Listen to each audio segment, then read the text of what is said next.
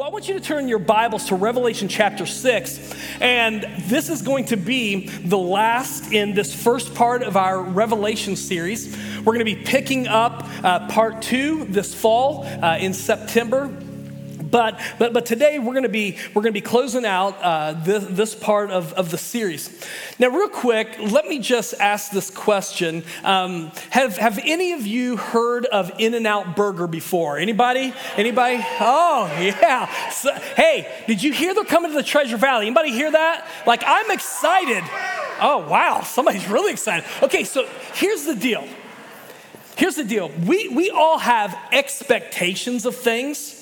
And usually our expectations are formed by many different things. So like when it comes to In-N-Out Burger, for example, our expectations can be informed by hype. I love In-N-Out Burger. And so I have hyped this to Tony McCrary, who's leading How Great Thou Art, Pastor Tony. And so a few years ago, we took a group of us to a Utah Jazz game, and we stopped at In-N-Out. He'd never been to one before, and we've been talking about how awesome it was and everything. And I remember he ordered, we're all looking at him like heaven's getting ready to come down to earth. And he took a bite, and he just looked at it, and he's like, I don't see what the big deal is. It's just another cheeseburger. I'm like, heresy. Away with his head, like what is up with that? But here's what happened. I mean, we had hyped it so much that he thought that this was going to be just an incredible thing. It's like, it's just another fast food cheeseburger. Now, I feel like I've had people hype Raising Cane's chicken before. I'm gonna tell you, no, it is not. I'm telling you, it is. Like I took a bite. I'm like, are you kidding me? This is the best you've got. Like everything on your plate is brown. It's the same color. But no, here's the deal. So hype informs our expectations, and a lot of times our expectations going in are higher than what they should be because of hype. Now, sometimes it's fear that informs our expectations. Like we're afraid of something. Maybe it's going to be an upcoming meeting, or you have to have what we call crucial conversation. And because of your fear of how it's going to turn out, when you think about that meeting, you put it off and you put it off and you put it off and you put it off because it's eating you alive. Well, there's some good theology and the good TV show Blue Bloods. Not really, but there's a line in there where one of the guys, he said, the next conversation you should be having is a conversation you keep putting off. And it's true, but the reason we put it off is because our expectations are informed by fear. Now, there are other times that our expectations are informed by assumption. We assume something. So, for example, Pastor Matt went on a missions trip many years ago to Haiti and personally had a terrible experience. The trip included sickness. It included weird things that it traumatized him. He was mute for 3 weeks when he came back. Not really, but it traumatized him. And so, we have our missions team that's leaving for Kenya on Wednesday, so be praying for them. But I tried to get Matt to go on this trip, and he's like, oh, no.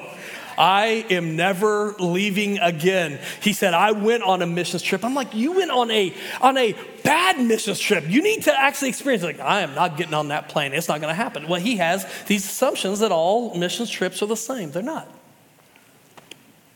But I think the best way for our expectations to be informed is by someone who's actually already been to a place that we're going. That's why we have cancer support groups. It's nice to have somebody that can speak to what you're going to go through. They've already been there. It's why when I came here as pastor, I called my pastor that pastored me growing up, and other pastors said, I don't even know what to expect. What's this look like? And they prepared me.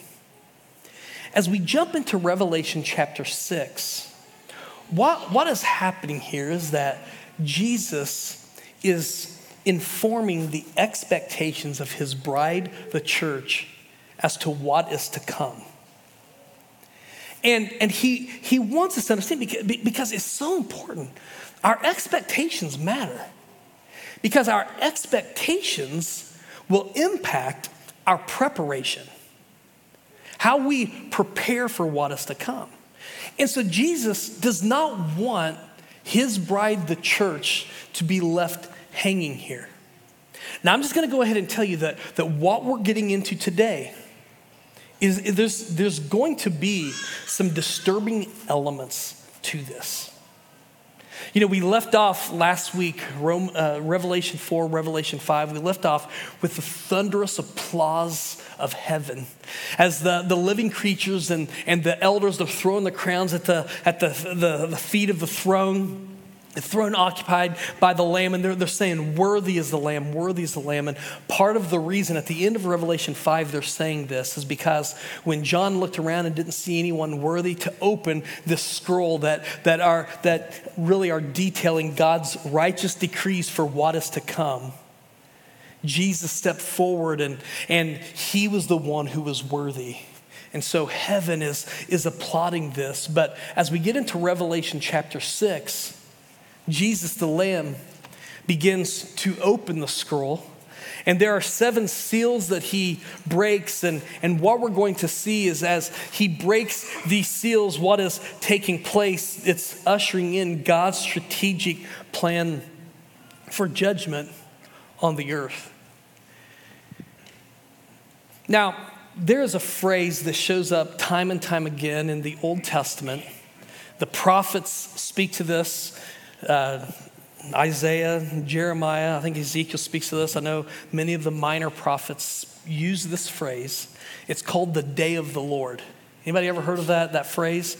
The day of the Lord. It's signifying a time in which God is going to actively intervene in human history by bringing this climactic judgment on the world.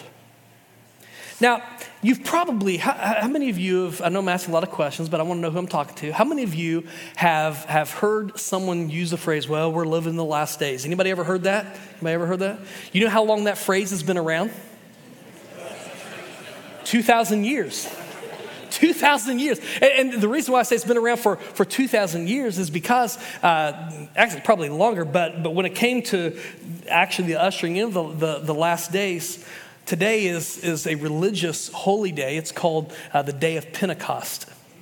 And the Day of Pentecost, you can read where it came from in the Old Testament, but today we celebrate the Day of Pentecost, remembering what took place 50 days after Jesus' resurrection, in which he ascended to heaven, and then he told the disciples, he said, pray, because he said, when the Holy Spirit shows up, you're going to be my witnesses.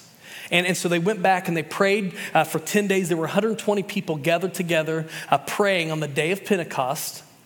And the Holy Spirit fell in power on these believers. And they began to witness as to the fact that Jesus Christ truly was the Messiah. He was the Savior. He was Lord. And everybody that was there, it was a feast day, and people had come in from all over the place. They were speaking different languages, but all of them could understand what was being proclaimed because of the Holy Spirit. And so really what happened was the church was launched this day. And so Peter, a guy who just a few days before had actively denied Jesus Christ 3 times, he has been restored. He preaches the first message under the inspiration and anointing of the Holy Spirit. And at the end of the message, man, there are people like, how can we be saved? And nearly 3,000 people were saved in one day. Is that awesome or what? But what he says at the beginning of his message is this. He goes back to the prophet Joel. He quotes the prophet Joel. And what he says in Acts 2:17 is he makes the claim that this move of the Holy Spirit that they're seeing is the ushering in of the last days that Joel was talking about. And so I don't want you to miss that what you've heard all these years. In fact, this is my big point. I want you to write this down. It's very simple. And we're going to talk about this. It is true. We are living in the last days. We are living in the last days, a time that was ushered in when Jesus ascended to heaven and he took his place on the throne. Now, what we're going to see in Revelation 6 and 7, and then as we keep on going through Revelation, is that there is an already not yet aspect to what is being revealed.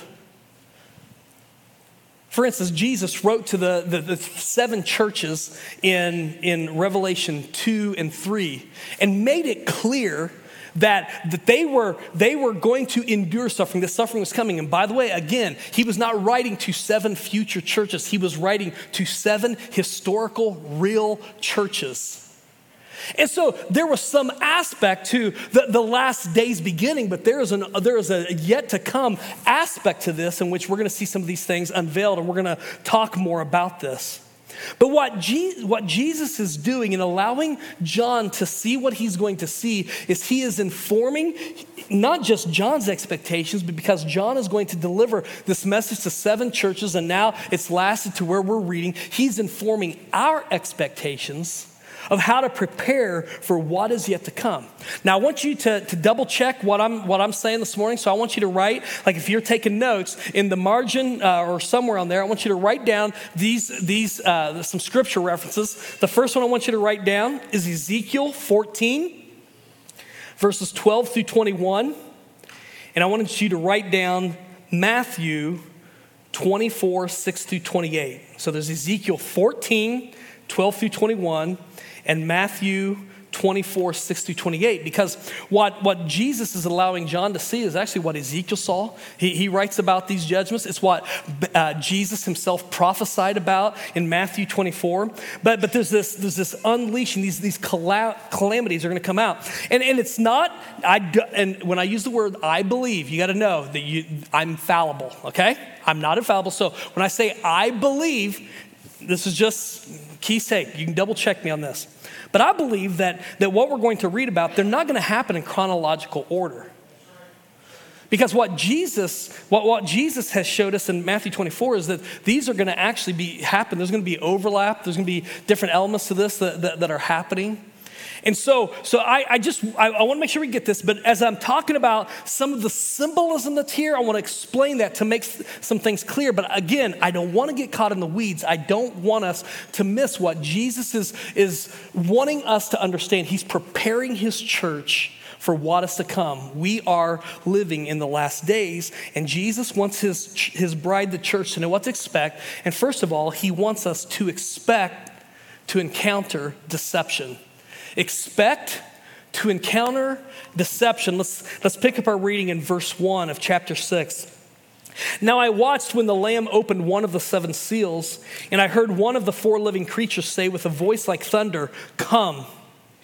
And I looked, and behold, a white horse, and the rider had a bow, and a crown was given to him, and he came out conquering and to conquer. Now the first 4 seals, I'm gonna hit them here at the beginning, and each of those first seals are going to be symbolized by a horse and a rider coming out. And by the way, again, another passage to write down, and write horse beyond that, beside it, so you can check me out. Zechariah 6. Look at Zechariah 6, 1 through 8, because this is syncing up with Revelation 6.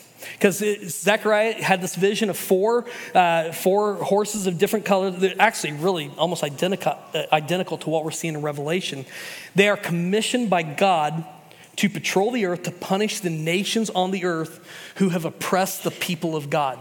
So they are coming to execute judgment. And so this first is a white horse. And so let me just ask you this. I mean, when you have watched a Western, what kind of horse and what color of hat does the good guy wear? White. He's always wearing a white hat. He's riding a white horse. You always know who the good guy's going to be. Bad guy, he's riding a what kind of horse? Oh man, it's like so easy. You don't even have to think like, this is the guy I should be cheering for. This is the guy that I'm gonna be jeering. You got this.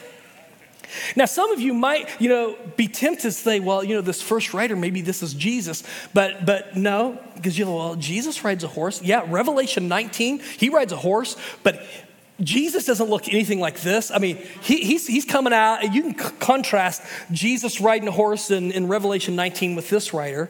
But it's interesting, this rider, though, will have the appearance of having Messiah-like qualities. He shows up to conquer.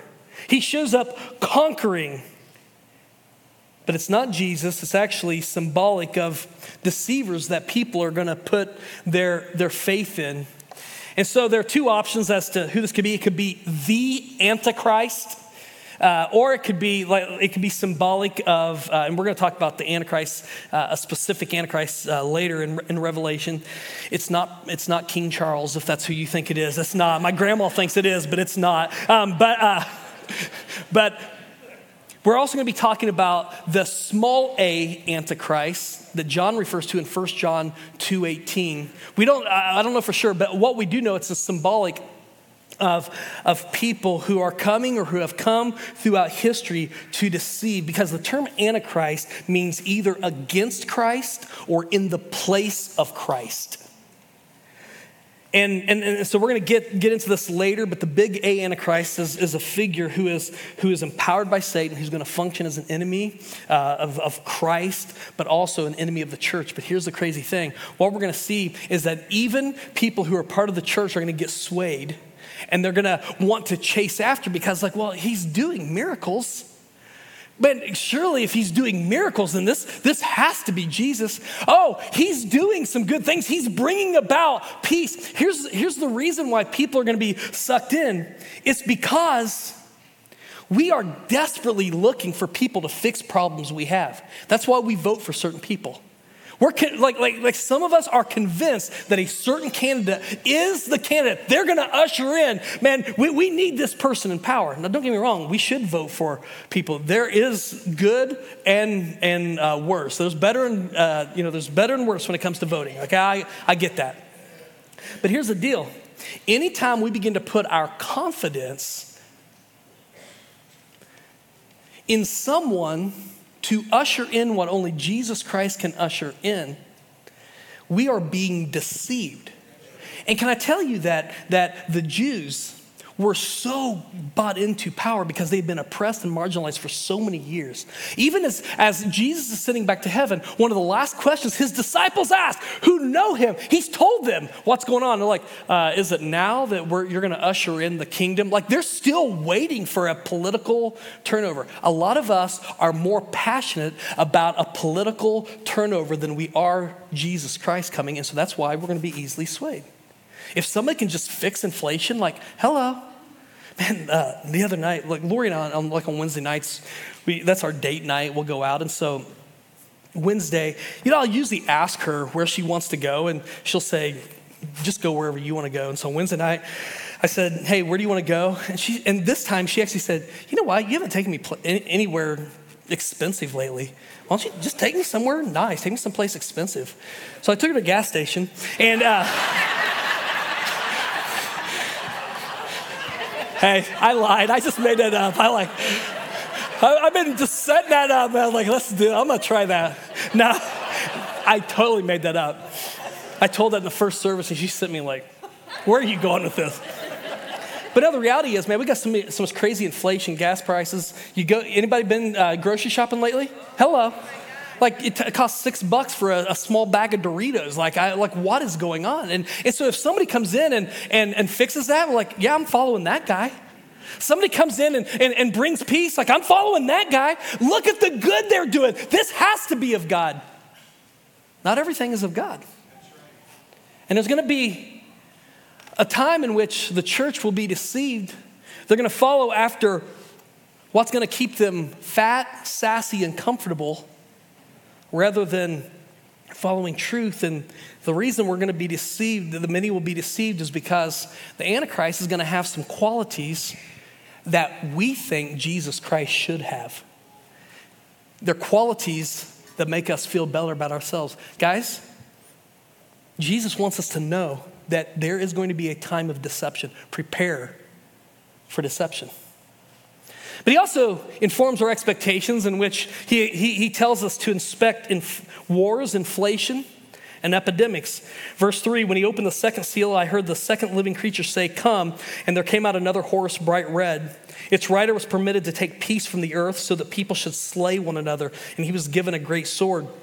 And I believe that the reason why this is a red horse is symbolic of just the blood of people killing each other. And guys, man, this is happening now. Like this week, if you're following local news right here in our great state of Idaho, like we've been getting the updates on the Lori Vallow trial, right? You know, this lady killing her kids. We have, updates on the trial for the guy that's accused of murdering the 4 students at the University of Idaho. Like this is right here in Idaho, like quiet little Idaho. No, like violence is happening in our communities. You know, the police officer that was killed not too long ago. Like this is right here in Canyon County, right here in our backyard. It's not just happening out there, it's actually happening here. Jesus tells us, man, expect that these are things that are happening in the last days. Did you know that since World War II, the end of World War II, we've exactly had 3 days of peace where there wasn't one country attacking another country. 3 days since 1945. There's this website I came across. You can ask me for it after service if you want to check it out for yourself. But it actually tracks the violence that is happening here in our nation on a weekly basis. So I looked up this is what happened last week. I say in our nation, it's around the world. Here's what happened last week around the world. There were 487 battles, 990 bombings, 478 attacks against innocent civilians, 188 accounts of mob violence, 2,300 protests, and 87 violent demonstrations. That was last week in our world. And like we hear the big ones, but what Jesus is telling us, it's happening. That was the second seal. Then he opens the third seal, and I heard the living creature say, "Come," and I looked, and behold, a black horse, and its rider had a pair of scales in his hand. And I heard what seemed to be a voice in the midst of the 4 living creatures saying, "A quart of wheat for a denarius, and 3 quarts of barley for a denarius, and do not harm the oil and wine." When he opened the 4th seal, I heard the voice of the 4th living creature say, "Come." And I looked, and behold, a pale horse. And its rider's name was Death, and Hades followed him, and they were given authority over 1/4 of the earth to kill with sword and with famine and with pestilence and by wild beast of the earth. Now, I want you to listen to something. Remember, Zechariah 6 gives us context for what's going on here.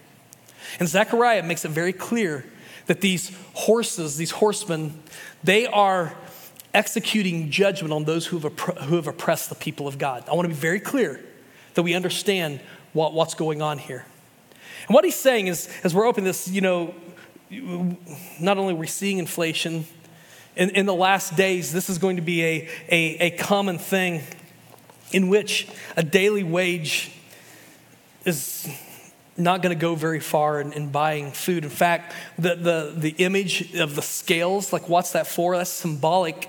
It's an ancient symbol for a time of famine, because they would use scales to measure out how much food people were allowed to have. And what they're talking about is that, or what is being symbolized here, I believe, is when he just says that there's going to be famine, there's going to be epidemics, this pestilence. Anybody, we've had some epidemics. There are things that are coming down the pike. And even though we talk about inflation, the reality is, if we're hungry, not only can we go buy something, even if we don't have resources. Like for instance, here in our valley, we have some incredible food banks that are going on. My buddy Dan Manjack and his church lead they have the Good News Food Pantry. We've got Tony and the great team at the Nampa Care House that are doing great work. Like there are places that you can go to get food. In fact, there have been times that these food pantries have reached out. They said, we have so much food and people aren't showing up to take it. And the reality is, I'm not saying it doesn't happen, but it is rare that we see starvation and that sort of thing right here in our community because of how easily accessible things are. But guys, like I'm leaving for Kenya tomorrow. I'm speaking at a pastor's conference for the first couple days. Then our team leaves on Wednesday. They're going to show up. And man, it's going to be a wake-up call. And while it's for sure the kids that attend the school that we started at Coram Deo, there's about 500 or so students there, and then about 150 or 200 at the high school that we built that launched in January. There are times that they go without food. It's nothing compared to what's taking place in Northwest Kenya. When our group was there last October, we were just talking about the different challenges they were facing, and Mary Kamal was telling us about what takes place in Northwest. It's a place where, man, tribes have lived literally for centuries. It's their land. They won't leave. This is our land, and they have superstition as to why they need to stay here, why it's their land. But they haven't received rain for over 5 years. And as a result, man, there's a lack of food. And so Missions of Hope International started schools there several years ago. And Mary said, our biggest challenge is like when we take a break from school, we feed our kids 2 meals a day. We make sure that they have food. She said when our workers aren't there, many of them eat very little, and they come back with distended bellies, and the things that you see, like, this is real. And man, as she shared this, like, our team wept because we're so blessed, and we don't think about this, and yet this is happening to real people.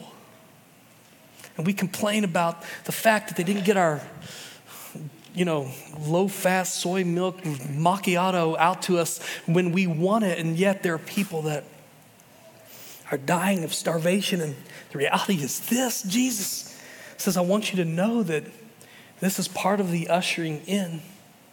And guys, I think it's very easy for certain people and activists to try to shame anybody that has money and tries to make us feel guilty for having a car or a house or whatever. I think that's stupid. However, what I would say is, first of all, we should appreciate any blessing that God has given us.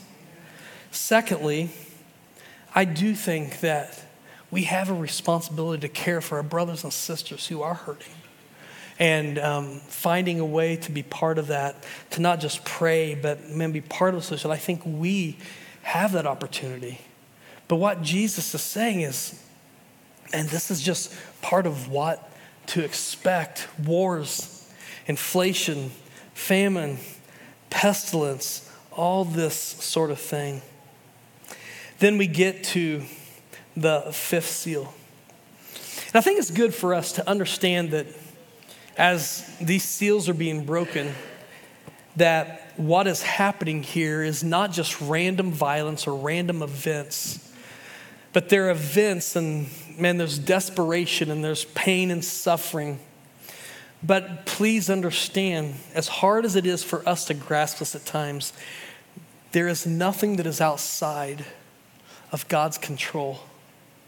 What I mean by, and this is hard, where we say, well, if God could control it, why wouldn't he do this? Why wouldn't God just step in and have world peace? And why wouldn't he do this? Well, there's coming a day when that's going to happen. However, there are things that we cannot see that God is doing. And part of walking by faith is not that we walk blindly, but it's that we walk with the light we have, trusting that God is good and he is great, and trusting his sovereign goodness, even when we don't understand how those things pour out. I've stopped trying to give, I don't know that I ever did it, but I definitely don't give platitudes to the people that are walking through tragedy. I can never answer that question why. I don't know. And like for us to say, well, the reason, that you lost your baby is that God wanted another angel. That's a stupid thing to say.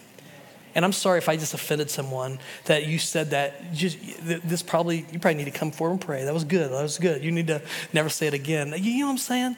I think we say things and we're trying to help, but the reality is we don't know. But what we don't, man, I heard that when Greg Laurie lost his son to an accident, he was killed. Pastor Chuck Smith, as Greg is grieving and wondering if he should stay in ministry, Chuck told him, he said, man, in the season of grieving and loss, don't trade what you do know about God for what you don't know. And that's what we do in these times. We walk forward trusting that God's in control. But there's a fifth seal that's open as we keep reading here, and this is unique.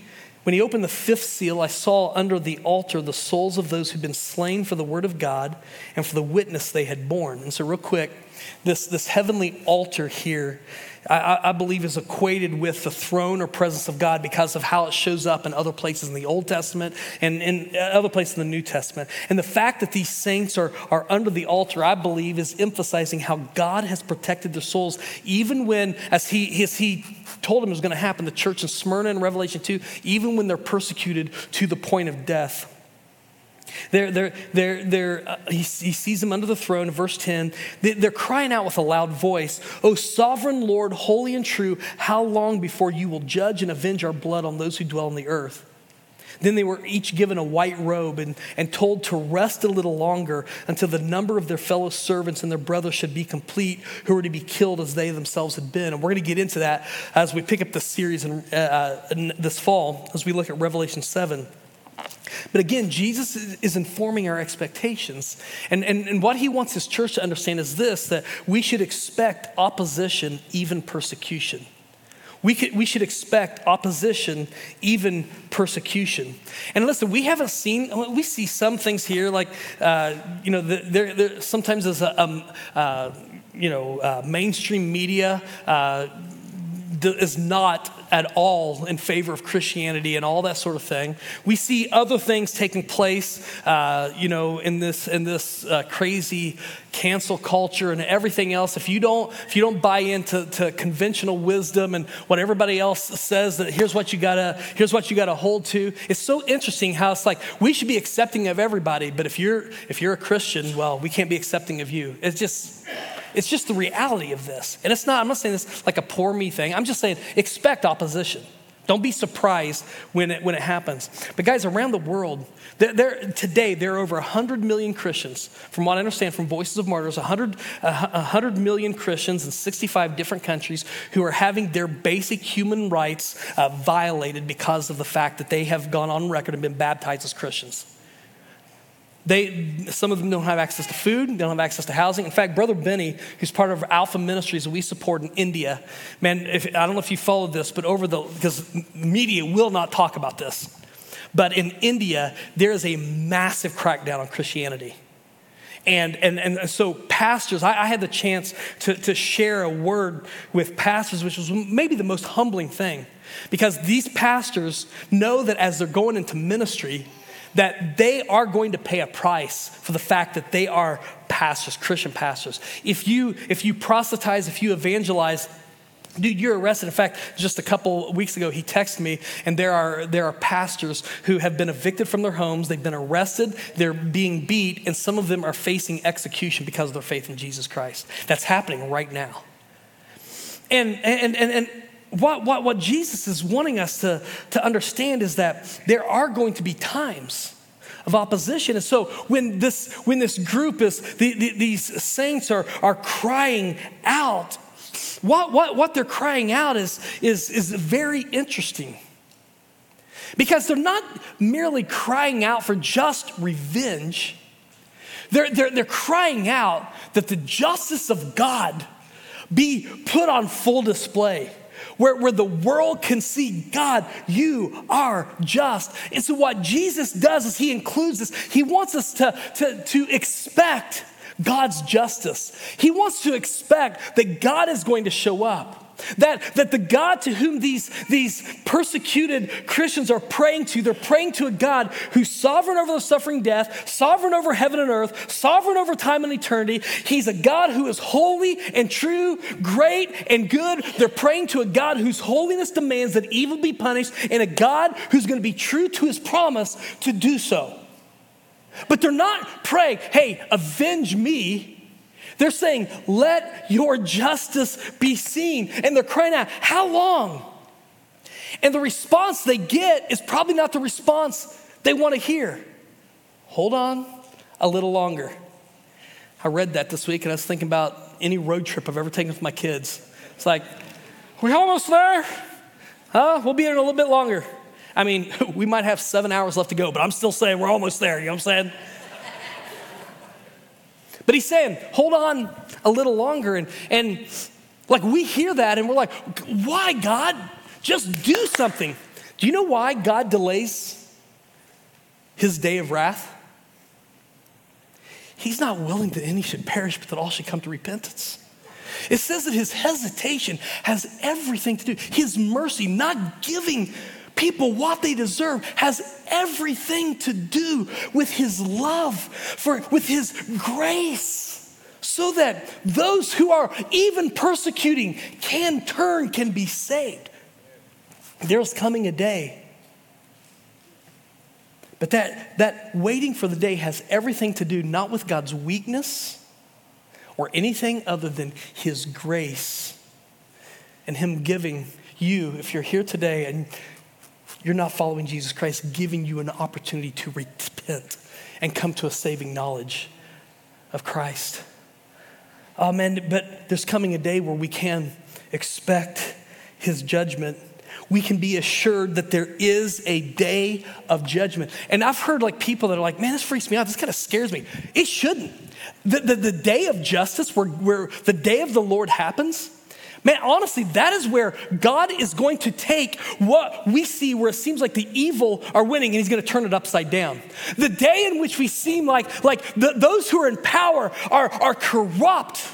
They're evil. That what we see, the oppression and the injustice, he's turning it upside down, and once and for all, he's going to show that he is Lord. Again, when Revelation 19, you see Jesus coming out, he's coming with a sword. He's got a tattoo, and he's ready to make war, and it's not going to be a pretty thing for those who don't love him. I'm just telling you. And so what we see is, as we get to the sixth seal, and this is where we're going to stop, when he opened the sixth seal, I looked, and behold, there was a great earthquake, and the sun became black as sackcloth. The full moon became like blood. The stars of the sky fell to the earth as the fig tree sheds its winter fruit when shaken by a gale. The sky vanished like a scroll that is being rolled up, and every mountain and island was removed from its place. And what you're reading here is symbolic. In fact, it's the same. He's using the same imagery that Isaiah used, that Ezekiel used, that Joel used, that Jesus used when he talked about this. And what is symbolizing? It's symbolizing that this is what those who under the altar have been praying for. This is what the prophets talked about. This is the day of the Lord. Judgment has showed up. And when it shows up, it's going to be as if the lights were turned off because the day has come. And the reason it's written this way is because I believe the reason why we're able to see it symbolized this way is, man, Jesus wants us to feel the full weight of what is going to happen. This will be, for those who don't know Christ, a terrifying day. Like I remember, I was like 13 and went over to a friend's house and watched a Freddy Krueger movie, one of those Friday the 13th movies, and I did not sleep for 7 days. I was just wired, freaked me out. But that's nothing compared to this. And what we read as we keep going through verse 15, on that day, then the kings of the earth, the great ones, the generals, the rich, the powerful, everyone, slave and free, they hid themselves in the caves among the rocks of the mountains, calling to the mountains and rocks, fall on us, hide us from the face of him who's seated on the throne and from the wrath of the Lamb, for the great day of the wrath has come, and who can stand? What we see is when that day comes, unbelievers aren't going to be able to hide from God. They're not going to be able to deny or stand against God. God's perfect, holy justice will be on display for all to see. And listen, I would be a terrible, terrible person, and I would not be fulfilling my role as pastor if I did not say to those of you that are here that you mock at the things of God. You callously rebel, you do not believe this. Like, if I believe this to be true, I have to tell you, I want to tell you, I'm compelled to tell you that there is a great day coming. This is no walk in the park. You're not going to have this opportunity. Oh, yeah, I'll tell God a thing or two. No, you won't. You're going to be praying for rocks to fall on you. The sheer terror of this will break you. And you're like, man, this freaks me out. Christians, don't be afraid. Because you know what? You don't have to fear. You don't have to fear this final judgment. You don't have to fear this come to you. We're going to see this. God is going to seal and protect his people in the day of the Lord. Not only is he going to protect them in a time of final judgment, he's going to protect us and provide for us and be there for us all through eternity. What we're going to see as we continue this series in Revelation, at the end of Revelation, is that there's coming a day where God is literally going to take away the pain of the past. We're going to have perspective. It says that he's not going to make this impersonal declaration. I want all tears to be gone. Nobody's able to cry. No, it says that he is going to wipe away each tear. Can you imagine that? God is going to wipe away tears. Your tears, my tears. There's coming a day, man, when all will be made right. We're going to be safely home. And you're like, okay, so what do we do until then? We live obediently. Not fear. Not in this fear-based, oh, man, I got to pray every night before I go to bed. Oh, God, please, I don't want to go through this. No, you've been forgiven. You have confidence. You've been sealed. God has, if he has saved you, you are his. We should walk carefully. In fact, I'll leave you with this. In 1 Thessalonians chapter 5, the Apostle Paul writing, in fact, you can write this down. I'm not going to read the whole thing, but 1 Thessalonians 5, 2 through 11. It's actually the best. It's just a game plan for how to live in these last days. He writes in verse 2, he said, you're fully aware that the day of the Lord will come like a thief in the night. But when it shows up, he gives us perspective and direction on what we should do. Verse 6. He said, let us not sleep as others do, but let us keep awake and be sober. First of all, he says, wake up. Don't be just so caught up with this world that you're asleep and you're just unaware of the fact that there is a day of the Lord coming. Wake up. Live fully awake. He says, sober up. Verse 8, he says, don't go around like a drunk person, intoxicated with pleasure. Now, he doesn't use it. I'm using this. Intoxicated with pleasure, intoxicated with power, intoxicated with all the things of this world. He says, sober up, wake up, sober up. But then he says in verse 8, he said, having put on the breastplate of faith and love, and for the helmet, the day of salvation, he says, suit up. In fact, we're going into a new series called Battle Ready beginning next week. And we're going to talk about spiritual warfare and what it means to suit up and be ready. We're literally going to look at what's this mean. So he says, wake up, sober up. He says, suit up. But then he gives us this great hope in verse 9. For God has not destined us for wrath, but to obtain salvation through our Lord Jesus Christ, who died for us so that whether we are awake or asleep, we might live with him. Therefore, encourage one another and build one another up just as you are doing. So he says, wake up, sober up, suit up, now build up. Remind one another that no matter what you see, what we see is not the rest of the story. God is large and in charge. Jesus, our conquering king, is coming. Until then, hold on. Hold on. Hold on. Some of you have maybe seen this YouTube video. It's one half of the show that used to be in Las Vegas, Penn and Teller. And Penn, who's an atheist, it's on YouTube. Look it up. I believe he's an atheist. I think he says that. But he talks about on his video blog that a guy met him at the end of a show, gave him a Gideon Bible.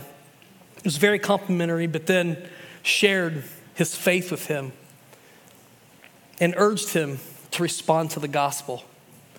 And instead of being offended, He said, that's one of the, in essence, that's one of the most impressive things that I've ever seen. He said, I don't believe this is true. But then he said this, and I quote, he said, how much do you have to hate someone to not proselytize? He said, how much do you have to hate someone if you believe there is a heaven and a hell to not talk about it? And I thought, man, this is an atheist preaching a message. And so I would say this, not only should we wake up, sober up, let's see, what am I missing? Suit up and build up. Guys, I think it's time for the church to speak up. I think it's time for us to not be fearful who we're going to offend. Now listen, don't speak up offensively being a jerk about it. Man, but motivated by love, we speak the truth in love. Let's share the reality. There is coming a day of judgment, but don't just speak of the day of judgment. We don't have to motivate them by fear. We motivate them by the truth and the power of the incredible gospel that God so loved the world that he sent his only begotten son, that whosoever believes in him should not perish, but should have everlasting life. That's what we do. This is what we share. And so church, instead of walking away fearful as to what is to come, we can walk away motivated because God has given us an opportunity, even in these days, to magnify and glorify him and to be part of his plan for reaching the world. And so God, as we close this time, I want to thank you for what you have done in this series so far, and I look forward to what's going to happen as we pick it up in the fall. But God, I pray that you would work in our church. Dear God, would you change our hearts? Dear God, if there are those who do not know you, may this be that day of salvation in which you open up their eyes to their need. Dear God, may they understand that salvation comes by trusting in what Christ did on the cross, not that they're good enough, but believing that what Christ did was enough to save them, and would you change their lives? But God, I pray that you would also change your people, that we would proclaim your excellencies, the incredible glory of the gospel. And dear God, while there's a sobering aspect to the day of judgment that is coming, that we also couple that with the hope that is ours thanks to Christ's work. So God, for what you're going to do in this church, even as I'm gone on sabbatical, the growth that's going to happen here, for how you're going to do mighty things this summer, we thank you for this. And we pray this in Jesus' strong name. And all God's people said, Amen. Don't forget, stop by Graduates Next Steps wall, pick up some Grace Kids merch for parents. You're dismissed. Have a great day.